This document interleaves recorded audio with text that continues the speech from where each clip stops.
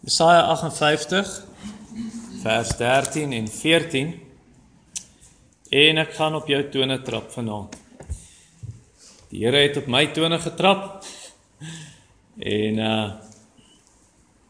daar sal dinge wees wat soos 'n dolk in jou hart steek. Maar jy moet soos die Jode in Berea wees en die skrifte toets om te sien, is dit wat ek sê, wat die Bybel sê.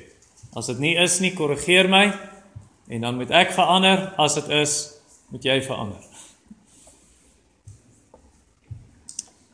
Jesaja 58 vers 13 en 14 en die tema, dink reg oor die Sabbat. Kom ons bid saam. Hemelse Vader, daar is dinge in die woord wat soos 'n hamer is. Dit breek rotse. Dit slaan klippe stikkend. Daar's dinge in die woord wat soos vuur is. Die woord is 'n vuur, dit suiwer, dit brand, dit verteer. Ons God is 'n verterende vuur. Ons weet vir u kinders word ons nie verteer nie. Weens u onveranderlikheid en u beloftes en elkeen wat in Christus skuil is veilig. Maar ons bid tog, waar ons nie in lyn met die woord is nie, dat u ons rig en lei en ons help om die knie te buig en te verander. In Jesus naam, amen. Ek het 'n boek gelees van Ian Murray, Evangelical Holiness is die titel, en daar was 'n hoofstuk oor die Sabbat. Nou, in beginsel het ek nie verander oor wat ek glo oor die Sabbat nie, maar in praktyk wel. Te dink, ek moes weer dink, ek was geskit, ek het verdeelderlei stukke in die boek gelees. En, in aanhalingstekens, toevallig, trek ons nou by Jesaja 58, vers 13 en 14 vanaand. So wat volg is die slotsom van my studie oor die Sabbat. Kom ons lees, Jesaja 58, 13. As jy jou voet terughou van die Sabbat, om nie jou saak op my heilige dag te doen nie, en as jy die Sabbat 'n verlustiging noem, en die heilige dag van die Here hoog hou, en as jy dit eer deur nie jou gewone gang te gaan nie geleentheid vir jou sake soek, of ydelle taal spreek nie, dan sal jy jou verlustig in die Here, en ek sal jou laat ry oor die hoogtes van die aarde, en jou laat geniet die erfdeel van jou vader Jakob, want die mond van die Here het dit gespreek. So ons gaan 3 vrae beantwoord vandag. Eerste vraag, wat se dag van die week is die Sabbat? Nou, ek het 2 sewende dag Adventiste gehad, wat nogal skerp gereageer het op die blog 'n paar jaar terug, want ek het 'n preek gehad, voorheen al, 'n paar preke, wat ek argumenteer dat die Nuwe Testamentiese Sabbat, of die Christense rustdag, is Sondag, nie Saterdag nie. En ek bly by my standpunt, en ek gaan dit verdedig vanaand, en wys hoekom ek glo wat ek glo, en hoekom ons, as Christene, glo wat ons glo. Nou, in Genesis 1 en 2 het God 6 dae gevat om alles te skep, en op die 7de dag het hy gerus. Nie geslaap nie, gerus soos 'n koning rus, op sy troon. Psalm 132, die Here rus op sy troon. Hy het gerus hy het niks nuut gemaak daarna nie. Daar's nie nuwe spesies gemaak na Genesis 1 en 2 nie. Natuurlik daar's variasies in spesies, so jy het 'n hond en daar's verskillende soorte honde, maar God het op die 6 dae alles gemaak wat hy wou maak.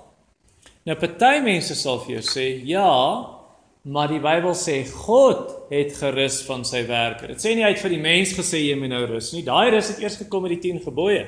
In Exodus 20. Nee.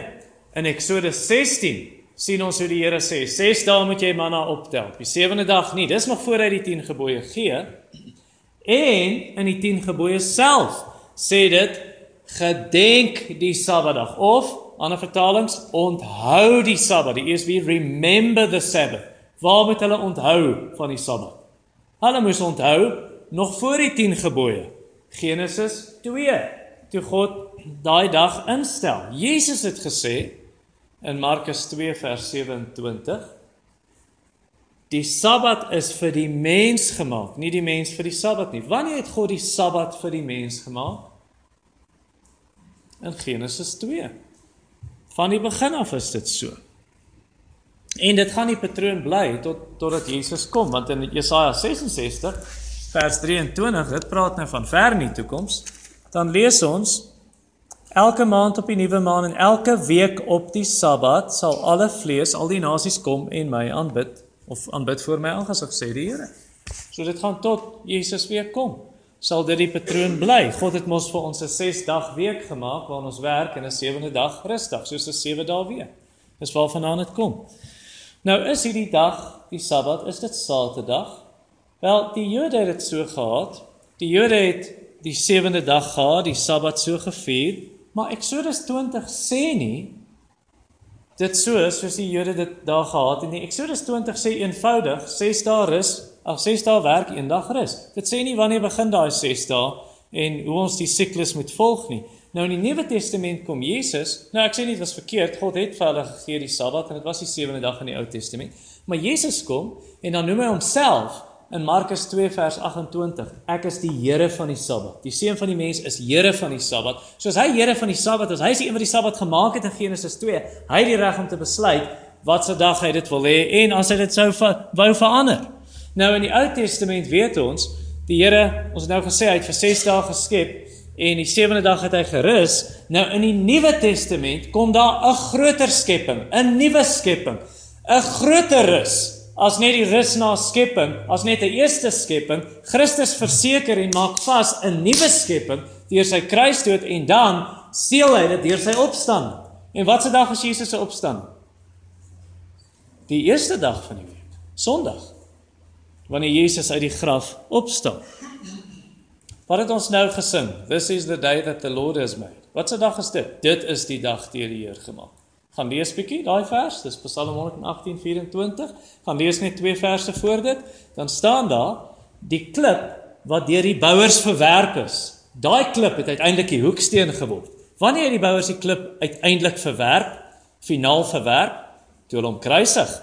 Wanneer het daai klip die hoeksteen geword? Wat God wys, maar hy is die hoeksteen op die eerste dag van die week toe Jesus opstaan. Dit is die dag wat die Here gemaak het. Laat ons juig en daarin bly wees. So dis op hierdie dag, die eerste dag van die week, wat ons sê, dis die Here se dag. Nou vir ons, dit gaan eintlik vir ons meer as net oor 'n dag. Dit gaan vir ons oor die rus wat ons in verlossing het, die rus wat ons in Jesus Christus het. Dit gaan oor 'n Sabbatsrus wat ons kry, wat ons ingaan deur die geloof, sê Hebreërs 4 vers 3, Hebreërs 4 vers 8 tot 10. Josua het hulle nie daai rus gegee nie. Wat lees jy oor en oor in Rigters?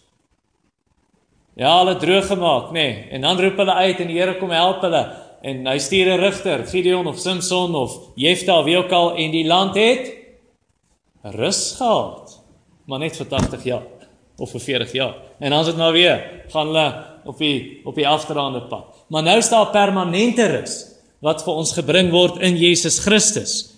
Dit wat ons geniet, hierdie Sabbatsrus. Dis waarvan Kolossense sê, die Sabbat was eintlik maar 'n skadubeeld van die finale rus wat ons in Jesus Christus het. Kolossense 2, 16 en 17. Dis het Jesus gesê het, kom na my toe, almal wat moeg en oorlaai is, ek sal vir jou wat gee? Rus. En die volgende verse. Dan vat die Fariseërs Jesus aan oor die Sabbat. So hy sê, hier's die ware Sabbat, is Christus. Die rus wat ons in hom het. So, die vroeë kerk het dan Jesus se opstanding herdenk en saamgekom om te aanbid, nie op 'n Saterdag nie, maar op 'n Sondag. Handelinge 20 vers 7. Op die eerste dag van die week het hulle saamgekom, brood gebreek en Paulus het gepreek tot middernag en toe val die ou uit die venster en toe hou hy net aan preek om opgewek en aangehou preek tot die dag breek. 1 Korintiërs 16 vers 2. Net soos al die gemeentes in die Galasië provinsie, sê hy in die vorige vers. So sê ek vir julle Korintiërs, op die eerste dag van die week, wanneer julle by mekaar kom, sit ietsie weg, daai offergawe vir die armes in Jerusalem, nee. Wanneer word die Nuwe Testament kerk gebore? Wat se dag van die week was Pinksterdag? 'n Sondag. Want in Levitikus 23 vers 15 en 16 staan daar presies 7 weke na daai dag wat Jesus opgestaan het. Presies 7 weke na die fees van die eerste vrug. So jy die Paasfees, kom ons sê nou toe Jesus nou gekruisig is, en daai jaar, die Paasfees op die Vrydag, ongesuurde brode die Saterdag, fees van die eerste vrug op die Sondag, presies 7 weke later. Boom! Val op 'n Sondag, waar die Gees uitgestort is en die Nuwe Testament kerk word gebore. Nou is daar 'n bietjie 'n beswaar, en ek hoor iemand sê, en dit skryf hulle vir my, of jy lees dit in hulle boeke, dan sê hulle, maar wat van Jesus? Jesus het die sinagoge besoek uit gewoonte. Het hy op die Sabbat sinagoge toe gegaan. Sê Lukas vir ons in hoofstuk 4 vers 16, wat van Paulus? Elke dorp waar Paulus kom, waar gaan hy op 'n Saterdag? Sinagoge. So hoe antwoord ons dit? Wel, ons antwoord deur te sê, Jesus het die wet perfek kom onderhou. Hy het die ou verbond vervul. Hy het die nuwe verbond ingelei.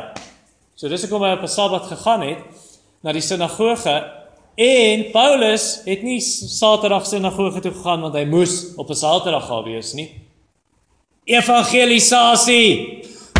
Dis waar die Jode is, eerste vir die Jood, maar ook vir die Griek, sê hy, hierdie evangelie. So Paulus het dit met ander dinge ook gedoen. Paulus het offers gebring, nadat Jesus al geoffer is. Jesus is die finale offer. In Handelinge 21 lees ons vers 26, hy het hierdie offer betaal. Nou, hoekom betaal hy offers? Jesus die finale offer is, want vir die Jood word ek soos 'n Jood om die Jood te wen. Nie dat hy dink die offer gaan iets doen vir sy siel en sy sonde wegvat nie. En selfs met die Sabbat. Vir die Jood sal ek soos 'n Jood word om die Jood te wen. Nou die Ou Testament, ons weet die gelowiges sal dit Saterdag beskou as 'n heilige dag, vers 13. Sê vir ons, as jy jou voet terughou van die Sabbat, om nie jou sake op my heilige dag te doen nie, en as jy die Sabbat 'n verlustiging noem, en die heilige dag van die Here hooghou. In die Nuwe Testament word Sondag genoem die dag van die Here. Openbaring 1 vers 10, op die dag van die Here was ek in die Gees, sê Johannes. So die laaste Bybelboek gee Jesus Christus daai openbaring op 'n Sondag aan Johannes. Dis nogal interessant. Nou die Griekse konstruksie daar, wanneer jy lees die dag van die Here in Openbaring, is dieselfde konstruksie wat net op een ander plek in die Bybel voorkom. En dis in 1 Korintiërs 11 vers 20, die nagmaal van die Here, in Engels the Lord's Supper.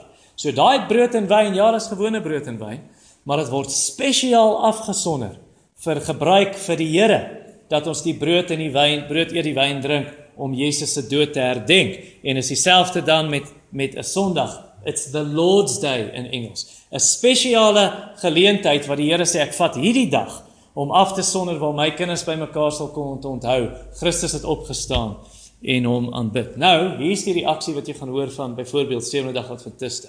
Hulle sal sê, Openbaring 1 vers 10, wanneer dit sê the Lord's Day, die Here se dag, dis nie Sondag waarvan hy praat nie, dis Saterdag. En die antwoord is, alles verkeerd. Alles verkeerd. Want 'n baie vroeë kerkvader, hy's gebore in 35 na Christus. Hy's oorlede in 108 na Christus, Ignatius van Antiochië. Hy het geleef in die tyd van die apostels, en hy sê, ek het dit gelees, die eintlike ding wat hy sê, the Lord's Day is not Saturday, but the first day of the week, Sunday. En dan sê hy, ons ontmoet nie, die Christene in ons tyd, ontmoet nie meer op 'n Saterdag, soos die Jode gedoen het nie, ons ontmoet op 'n Sondag, die eerste dag van die week waarin Christus opgestaan het. Justinus die martelaar, hy is gebore in die jaar 100 na Christus. Tertullianus is gebore 160 na Christus. Hulle sê dieselfde. Sou die apostels gesê het in Handelinge 20 vers 7 waar Lukas skryf en Paulus spreek, 1 Korintiërs 16 waar Paulus skryf, sou die apostels vir mense gesê het, ons ontmoet op die eerste dag van die week, as Jesus dit nie beveel het nie? Is Jesus nie die Here van die Sabbat, wat sê, dis wat ek wil hê julle moet doen? Het hy nie vir sy apostels gesê, julle moet disippels maak, en onder andere hulle leer om alles te gehoorsaam wat ek julle beveel het? Hoekom sou hulle iets byvoeg wat Jesus nie gesê het nie? So ek dink om weekliks op die Here se dag te ontmoet op 'n Sondag, dit help ons. Om nie Jesus se opstanding te vergeet, maar om te onthou, ons aanbid die Here Jesus wat op hierdie dag opgestaan het, die eerste dag van die week. Dit is die dag wat die Here gemaak het. Laat ons juig en daarin bly wees. So om daai rede dink ek nie dis so 'n slim idee jy sien dit raak bietjie meer populêr deesdae, veral in groter gemeentes, om op 'n Saterdag aand 'n diens te hou, sodat mense op 'n Sondag hulle eie ding kan gaan doen. So die mense wat nie Sondag wil kerk toe kom nie, hulle kan Saterdag kom en hulle eie ding doen. Ek dink nie dis so wys nie.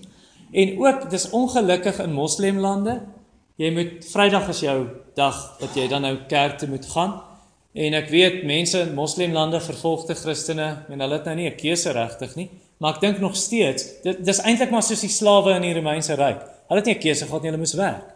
Maar ek dink nog steeds dis wys en goed, om dan vir daai mense om te sê, kom ons ontmoet vroeg in die oggend voor werk, of laat in die aand na werk, kom ons by mekaar, en dan aanbid ons saam die Here, voor ons nou werk toe gaan, of as ons van die werk af terugkom. Nou, niemand van ons is in daai posisie. Niemand van ons is in die posisie, jy word gedwing.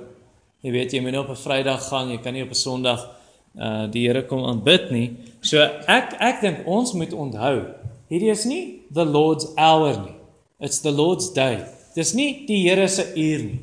Hierdie is 'n dag wat ons op sy sit om te sê, ons wil saamkom, ons wil die Here aanbid, ons wil onsself wy aan Christus, aan sy woord, aan sy mense, saam met ons gesinne wees, nie net 1 uur op 'n Sondag nie, om te sê, dis nou wat ek vir die Here gee. Nou, ek gaan net nou prakties vir jou wys, hoe doen mense dit? Van nou kan ek net sê, dit bly die Here se dag, al is jy met vakansie. Ons moet nie dink, nou is dit vakansie, nou is dit nie die Here se dag nie, nou is dit my dag. Dit is nog steeds die Here se dag. So prakties beteken dit, gaan op die internet en kyk, is hier 'n goeie kerk in die omgewing waar ek vakansie gaan hou? En gaan ontmoet saam met gelowiges, hoor die Here se woord, besing die Here se lof, spandeer tyd saam met jou gesin in die woord van die Here. Dalk gaan jy nie 'n goeie kerk kry op 'n sekere plek, daar's nie 'n goeie gemeente nie. Wel, ontmoet dan met jou gesin, spandeer tyd met jou gesin in die woord en gebed en geestelike gesprekke en saam wees en saam eet en saam kuier en so aan. Maar ek dink dit moet nie die reël word nie, om te sê ek gaan nie saam met gelowiges, net ek en my gesin. Nee, die Here wil hê ons moet saam met gelowiges wees waar dit moontlik is. Tweede vraag, wat moet ons doen? Wat moet ons op die Sabbat doen?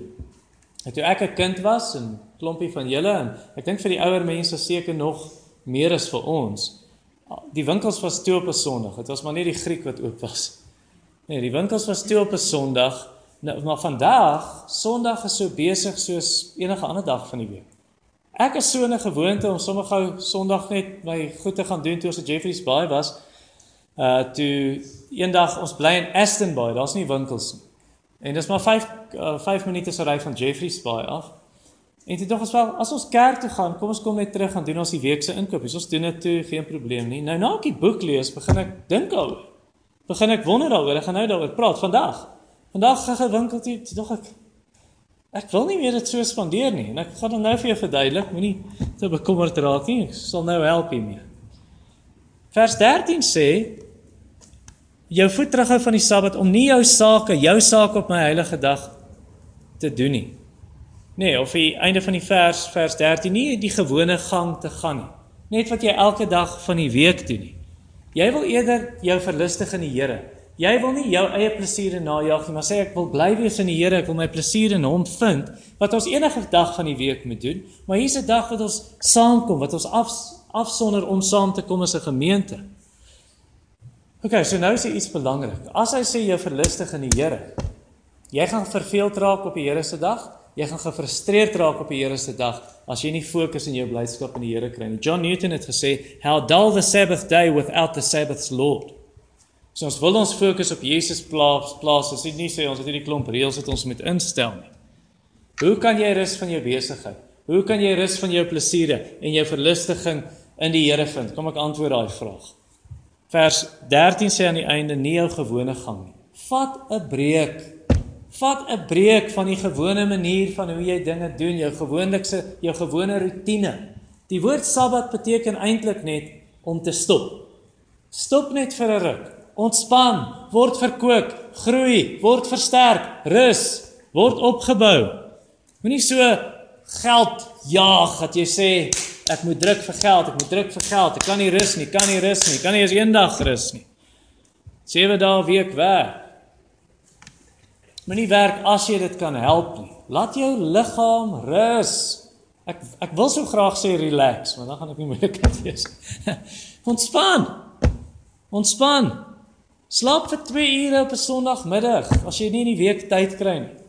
Dan ontspan jy en jy rus bietjie. Sien Sondag nie as 'n straf nie. Dis mos hoe kinders dit sien, nee. Julle gaan nou 'n bietjie slaap vanmiddag. Is dit die straf? Nou wens jy het dit meer gedoen. Nee, as jy nou groot is en jy werk en alles.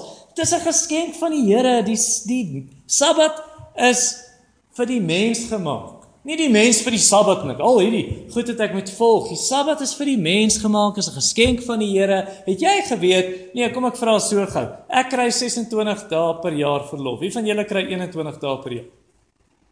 Okay, wie kry minder as 21 dae per jaar verlof? Behalwe die maas. Koos. Okay.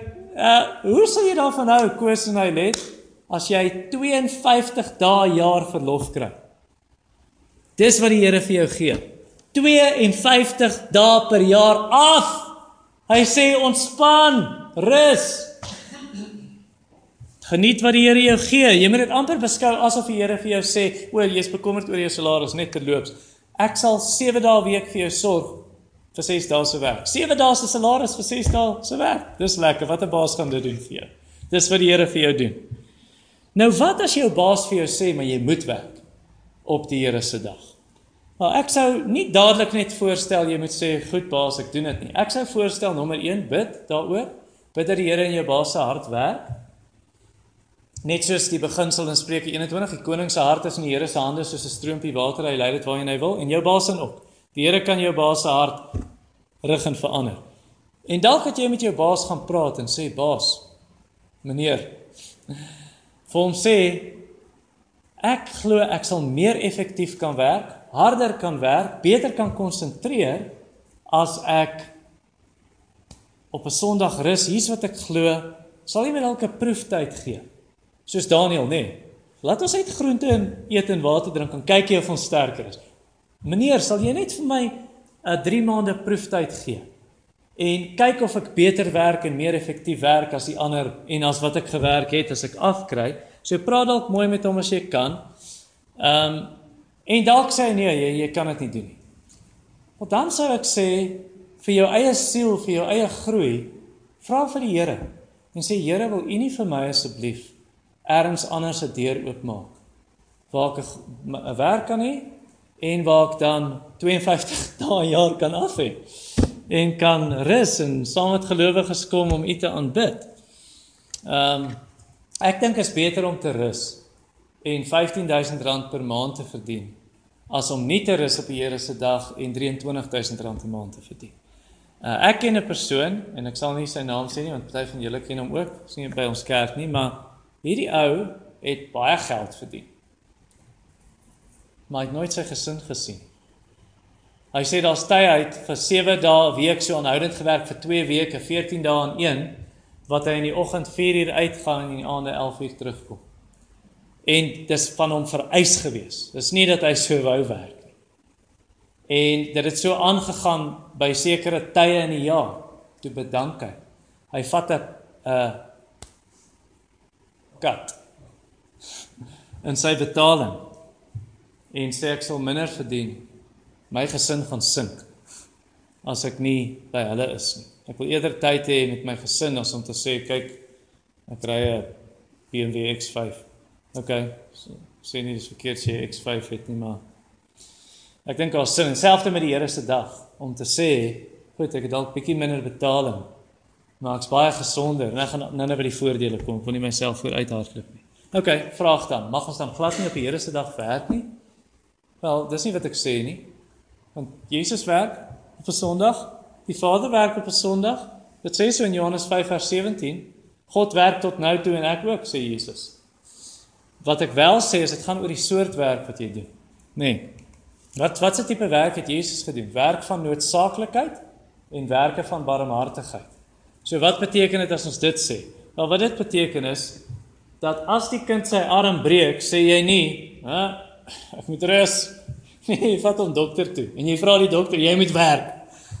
Nee, as jou tand jou doodmaak in die aand, dan bel jy die tandarts, 8 uur op 'n Sondag aand of op 'n Sondagmiddag, of wat ook al, en sê asseblief, as daai persoon 'n hartaanval gekry het, dan opereer die dokter op 'n Sondag. Want dit is werk van noodsaaklikheid. God gee ons meer om oor die mens as om te sê, hey, hier is die reël. Nee. Dawid se manne is honger, net die priesters mag hy brood eet, maar die Here gee om vir mense. Die Sabbat is gemaak vir die mens, nie die mens vir die Sabbat nie. Om te sê, hier is die dinge waaronder ek staan, hier is 'n geskenk van die Here. Dit beteken noodsaaklikheid en barmhartigheid, daai tipe werk. Die polisie vang skelms op 'n Sondag en dis reg, hulle moet dit doen. Dit eer die Here as hulle dit doen. Die brandweerman, hy blus daai vuur, daai huis wat gaan afbrand. Sy hom nie blus nie en hy doen dit op 'n Sondag, is reg. Dit beteken die dominee preek op 'n Sondag en is reg. Dit beteken jy gebruik jou kans en jou tyd om jou bejaarde ma te help of om 'n siek persoon te besoek of om 'n arm persoon te help op 'n Sondag. Dis reg. Dit beteken jy swys jou hek op 'n Sondag. As die skelms gisteraand ingebreek het en die hek gebreek het, dan swys jy dit op 'n Sondag. Dit beteken dat jy jou nie doodwerk in die kombuis op 'n Sondag nie, maar dit beteken ook nie om te sê, soos mense wat nou so die ding wil doen, ons moet op Saterdag aand kos maak en dan op Sondag kan eet. Ek dink nie so nie. Die disippels het op 'n Sondag, tenminste op 'n Sabbat, en vir die Christen is dit nou ons rustdag is die Sondag, het hulle koring gevat in hulle hande en dit gevryf en geëet. Die Here sê nie, jy moenie eet op die Here se dag nie, so ja, wees in die kombuis en maak 'n ete en nooi vriende oor en kuier saam met familie en ander gelowiges, dis reg en dis goed. Om te sê werke van noodsaaklikheid en barmhartigheid beteken dit, nou hier is die ding, wat my bietjie getref het. Is dit nodig dat jy al jou sake moet druk tot op 'n Sondag en jou inkopies gaan doen op 'n Sondag, soos ons onlangs gedoen het, en alles net uitstel tot op 'n Sondag en mall toe gaan op 'n Sondag? Hoekom kan ek nie sê, hey, hier is 'n dag wat ek saam met my gesin wil wees, saam met ander gelowiges die Here aanbid. Hoekom het ek dit druk tot op 'n Sondag, as ek dit enige ander dag van die week kon doen? Hoekom moet ek net nog een van die 10.000 mense wees wat maak dat die mense in Checkers nie die dag kan afhê nie, want ek's nog een van daai mense wat help, hulle moet maar werk.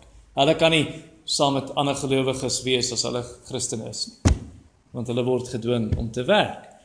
Werke van noodsaaklikheid, werke van barmhartigheid beteken, as jy 'n besigheid het, jy gee jou werkers af. Om te sê, hey, jy kan saam met gelowiges wees en die Here aanbid. Hoekom moet jy, weet nou, 7 dae 'n week druk? Ek weet jy kry nou ergens 'n week af as jy daai tipe skedule werk, maar gee hulle af man, dat hulle saam met gelowiges kan kom en die Here aanbid en geestelik opgebou word. Deuteronomium 5 vers 14 sê dit, gee jou werkers af op daai dag.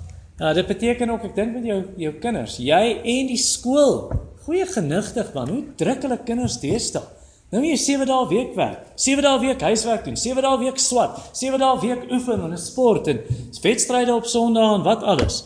Gee hulle af, laat die kind se liggaam rus en sy siel en sy intellek en sy emosies. Eksodus 23:12 sê jy moet jou kinders afgee op hierdie dag. So moet nie vereis hulle moet swat, hulle moet huiswerk doen. Ek het dit nie verstaan toe ek 'n kind was nie. My ouers het gesê ons mag nie op Sondag huiswerk doen nie. Ek dink dis 'n dom reël. Nie gesê nie, maar ek het net gedink, wel, ek het maar aanvaar, maar later te dink ek, ek het nou wyser geword, nou verstaan ek hoekom my ouers verkeerd was. Wel nou is ek baie wys. En nou verstaan ek hoekom hulle reg was. Dit was goed vir my. Dit is net of my ouers vir my gesê het, moenie worry nie, moenie bekommer nie. Jy hoef nie 7 dae 'n week te werk nie. Rus eendag. Dis mos goed. En dit help. Werke van noodsaaklikheid, werke van barmhartigheid beteken verder, nou, ek gaan myself dadelik kwalifiseer as ek dit klaar gesê het. Dis nie verkeerd. Men, jy wil nou Springs toe ry vanmiddag, om vir my familie te kuier. Ek dink is goed, doen dit. Wees saam met hulle, bemoedig hulle, ry ergens, ek het aan die Gwen gaan sien vanmiddag, ek sê nie, jy moet nie reis nie. Wat ek wel sê, is 'n vriend het nie lank terug vir my gesê nie, Oktober laas jaar toe ons ABK vergaderings toe. Die vergadering begin maandag, ek ry met 'n kar, en is Hermanus, so toe ry ons die Saterdag, slaap oor op Kimberley en ry die Sondag verder. En my vriend sê vir my toe hy dit hoor, "You're traveling on the Lord's day? This far, you're not going to gather with God's people to worship?" So ek ons nie 'n keuse nie, die vergadering begin maandag. Hy sê, "Tell them to wait, it's the Lord's day."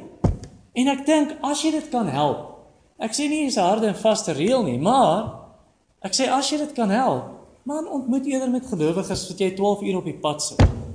En jy kon nie saam met die gelowiges ontmoet nie. Maar, Nou kwalifiseer ek myself of onderbreek myself. Ek sê nie ons moet 'n spul reëls daar stel wat die Bybel nie daar stel nie. My punt is net om te sê, ongeag van hoe jy dit manoeuvreer in jou konteks en hoe jy dit werk in jou konteks, die punt is, die Here wil hê. Dit is die Here se dag, nie die Here se uur nie. Dit is die Here se dag en die Here wil hê jou liggaam moet verkoop raak, jou gees moet verkoop raak. Dis 'n dag waar ons gesamentlik die Here aanbid met ons broers en susters. Dis nie 'n dag waar jy sê, "Hey, dis Sondag, ons gaan kerk toe. Nou kan ek minder Bybel lees en bid. Ek hoef nie stilte tyd te doen vandag nie." Dis juis 'n dag wat jy wil sê, 'n ekstra tyd wat ek kan hê. Ek het my stilte tyd plus ek hoor die woord van die Here wat verkondig word aan ons. En ons bid saam in 'n bidhuur. Dis 'n dag vir goeie geestelike boeke. Dis 'n dag vir jou gesin om saam te wees. Dis 'n dag vir jou om ander gelowiges te nooi vir ete. Ek sê nie jy kan dit nie ander dae doen nie, maar dis 'n dag om mekaar op te bou, mekaar te bemoedig, mekaar in gebed aan die Here op te dra. Dis 'n dag om saam met jou gesin te gaan stap om die blok as jy in 'n rustige woonbuurt bly of in die tuin gaan stap. Is 'n dag vir jou om te ontspan in die swembad, saam met jou gesin na 'n erediens. Dis 'n dag vir jou om rustig op die bed te lê, net skoene uit te skop. Dis 'n dag om weer in die aand terug te kom en jou dag af te sluit saam met gelowiges onder die geklank van God se woord en die lofprysing van God se mense. Dis 'n dag om na die erediens die woord te lees vir die laaste keer en saam te bid voor jy gaan slaap. En wat 'n verskil sal dit nie geestelik maak vir jou eie groei, fisies, vir jou liggaam om so te rus. Wat 'n verskil sal dit nie maak as elke een van ons die Here se dag so deurbring? Vir jou persoonlik, wat 'n verskil sal dit maak vir jou gesin, vir ons gemeente en vir 'n samelewing? As almal sê, dis hoe ons die Here se dag gaan deurbring. Nou volgens Jesaja, hy gaan verder aan die einde van vers 13, hy sê, dis nie die Here se wil dat jy ydelle taal spreek. Nou wat op aarde beteken dit? Hier's wat Jonathan Edwards gesê dit beteken. Resolved, hier's my voorneme sê hy, never to utter anything that is sportive, met ander woorde net ligsinnig, or a matter of laughter on the Lord's day. Okay, dit klink bietjie vreemd, maar hierdie sê om nie ydelle taal te spreek. Ek dink wat dit beteken is dit. Prediker 3 vers 4 sê, daar's 'n tyd vir elke ding onder die son, en dan sê dit 'n tyd om te ween en 'n tyd om te lag. So ek dink ja, ons kan op 'n Sondag lag. En ons moet op 'n Sondag vrolik wees, maar hier's waar ons die balans moet hê. En ek het al hierdie ding dikwels verkeerd gedoen. Ek's nie seker of dit die beste ding is wanneer ons nou net hier uitstap. Ons het 'n gewigtige preek gehoor oor die heiligheid van God en ons staan buite en dis grappe heeltyd by teetyd en ligsinnigheid. Ek sê nie ons mag nie 'n grap maak nie, maar ek wonder net, is dit nou die regte tyd? Ek ken 'n ou by 'n begrafnis. Dis 'n ou wat ons goed ken wat oorlede is. En hy stap weg van die graf en is grappe. Dis nie die regte plek nie, dink ek. Dis 'n goeie grap, ek het nie lelike goed gesê nie, maar daar's 'n tyd en 'n plek. Is dit 'n tyd vir grappe as ons 'n preek oor die hel gehoor het? Is dit 'n tyd vir ligsinnig wees? Ons het nou net gesing oor die lieflikheid van Christus. Ja, jy kan op die Here se dag oor rugby praat, oor die rugby wat jy gekyk het. Ek sê nie dis verkeerd nie, maar ek dink ons fokus moet wees om te kyk hoe kan ons mekaar geestelik opbou. Ek dink dis die idee hierso. Laaste vraag nommer 3. Wat sal die gevolge wees as ons die Sabbat eer? Wat sal gebeur as 'n man hout kap en hy vat nie 'n breek nie om te sit in die koelte, koue water te drink en die byl se lem te slyp? Wat sal met hom gebeur? Wat sal gebeur as jy aanhoudend werk? Jy vat net nie 'n rusdag nie. Jy hou net aan, jy hou net aan, jy hou net aan. Jy vat nooit 'n blaaskans om geestelik verkoop te raak, om jou liggaam te rus nie. Wat sal met jou gebeur? Ok, kom ek vra nou die teenoorgestelde. Wat sal met jou gebeur as jy 52 dae per jaar afvat? En jy vat dit af om saam met gelowiges te ontmoet, die Here te aanbid, met jou gesin te wees, jou liggaam te rus. Wel, hier is wat met jou sal gebeur. Jy sal geestelik groei. Jy sal geestelik groei, jy sal 'n goeie gemoed hê, jy sal nuwe krag hê, jy sal helder dink, jy sal minder onnodige foute maak in jou werk, jy sal meer effektief werk. Jy sal goeie gesondheid hê. Ek sê dis oor die algemeen, nê. Natuurlik, jy kan die Here se dag afvat en siek wees. Dit kan gebeur, maar oor die algemeen, jy sal goeie gesondheid hê. Jy gaan nie so maklik uitbrand nie. Jy gaan nie so maklik stresverwante siektes kry nie. 'n Gesonde huwelik, 'n gesonde huisgesin. Mense dink net jy 52 dae per jaar saam spandeer.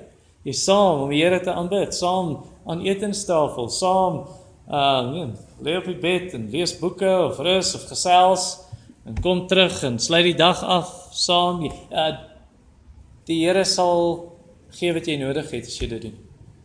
Wat sê die Bybel? Soek eers die koninkryk van God en sy geregtigheid en al hierdie dinge sal bygevoeg word. Dit wat jy nodig het, die Here sal sorg. Jy sal 'n verlange na die ewige rus van die hemel hê. Want jy het hierdie rus en jy weet dis net 'n voorsmaak van daai ewige rus wat ons het. Hier's 'n bekende rympie. A Sabbath well spent brings a week of content and strength for the work of tomorrow. But a Sabbath profaned, ontheilig, whatever may be gained, is a certain forerunner of sorrow. So as jy op 'n Sondag net jou werk doen en jou eie plesiere najag, 'n nadeel gaan wees, jy gaan jou kinders leer. Jesus is net nog 'n opsie. Hy sal opsie tussen al die ander dinge wat jy kan doen. Op die Here se dag. Jy gaan vir hulle leer, Jesus is op 'n waglys. Hy kan wag tot ek al die ander dinge klaar gedoen het wat ek wou doen. En dan kan Jesus kom. Ek dink ook is 'n slegte getuienis vir die wêreld. As jy dit kan help en jy gebruik nie die Here se dag nie, dan sê jy vir hulle, Jesus is nie regtig die belangrikste nie. En Jesus sê, maar ek kan ook ander dinge hê wat nie nommer 1 is nie. Of ten minste daai dinge word nommer 1 en Jesus nie nommer 1 nie. Nou dalk dink jy na vanaand se preek en jy kan my aanvat, jy kan my sê ek stem nie saam nie en jou redes gee. En ek sal luister, as jy vir my goeie redes gee. So dalk dink jy, ja maar jy's nou wetties. Kom ek vra jou 'n vraag. Die Sabbat word gegee as die 4de gebod. Nou sê jy ek's wetties om te sê die Here wil hê ons moet hierdie dag rus saam met gelowiges wees. Is dit wetties om te sê, ons moenie aborsie is verkeerd. Jy's net wetties. Dit is verkeerd wat in die land gebeur, die moordsuiwer. Man, moenie wetties wees nie, die 6de gebod. Egbreek, ons moenie seksuele sonde dryf nie, ons moet vlug daarvan. Jy's net wetties. Dis nie wetties nie. Om te sê, ons wil die Here eer op hierdie dag. Nou miskien sê jy nie, ek dink nie jy's wetties nie, maar as jy nie bang dat jy jou kinders gaan wegdryf van die Here, as jy sê ons moet die Here se dag heilig nie, jou kinders gaan eintlik opstandig raak. Wel, miskien raak hulle opstandig, maar dan lê die probleem nie in die Here se dag nie. Dit lê in hulle opstandige harte, in hulle harte wat rebels is teen die Here. Ek dink eintlik, as ons dit reg doen, is die kans baie beter ons kinders daai voorbeeld gaan volg. En hulle gaan bevoordeel word daardeur. John Paton, hy sê toe hy 'n kind was, hy sê die Here se dag is iets waarna hulle uitgesien het. Die Here se dag is iets wat vir hulle lekker was. Hulle van kerk af terugloop en praat hulle oor die Here, praat oor sy woord, kom by die huis, hulle het ete, hulle lees die Bybel, hulle bespreek dit aan etenstafel. En hier's wat hy toe sê. Hy sê, there were 11 of us. 10 boeties en sissies en hy. There were 11 of us brought up in a home like that. And never has one of the 11 been heard or ever will be heard saying that the Sabbath was dull and wearisome to us. But God help the homes where these things are done by force and not by love. So dit moet in liefde gewys word, die ouers met die voorbeeld. Ons het op 'n tyd toe die kinders kleiner was, opgewonde gewees. Dis die Here se dag. Wonderlik, waarna sien jy uit? En ons doen dit nog steeds, maar ons doen dit nou andersom. Na kerk, wanneer ons aan etenstafel sit, dan vra ons, wat het jou bly gemaak vandag? By die kerk. En dan sê hulle, dit was so lekker om mense te sien, hulle is terug. Dit was so lekker om te sien, hierdie persoon dien so. Wat het die Here vir jou gesê in sy woord? Wat ek gehoor het was, en so aan. As jy die Here se dag eer, amper klaar. As jy die Here se dag eer, dan sal hy maak dat jy soos John Paton se familie op die hoogtes van die aarde ry. Vers 14, dan sal jy verlustig in die Here, ek sal jou laat ry oor die hoogtes van die aarde. en geniet die erfdeel van jou vader Jakob. Al wat dit beteken, is in Deuteronomium hoofstuk 32 vers 13, wanneer hy sê, oor die hoogtes van die aarde, of Habakuk 3, hy maak my voete soos die van 'n ribbok op hoë plekke, laat hy my veilig loop. Beteken dit jy's geseënd, jy's voorspoedig, en die erfdeel van jou vader Jakob is maar die beloofde land, maar vir ons is dit net 'n goeie erfenis, vir ons en ons kinders. Is dit nie wat jy vir jou kinders wil hê nie, en jou kleinkinders, die nageslag, dat hulle goeie erfenis het? Wel dan, wees lief vir die Here nommer 1, wees lief vir die Here se mense, en wees lief vir die Here se dag. En as jy nie lief is vir die Here se dag nie, dan moet Robert Murray McCheyne, 'n Skotse prediker in die 1800s, dan moet sy woorde in jou ore weer galm. A man who does not love the Lord's day does not love Jesus. Kom ons bid saam.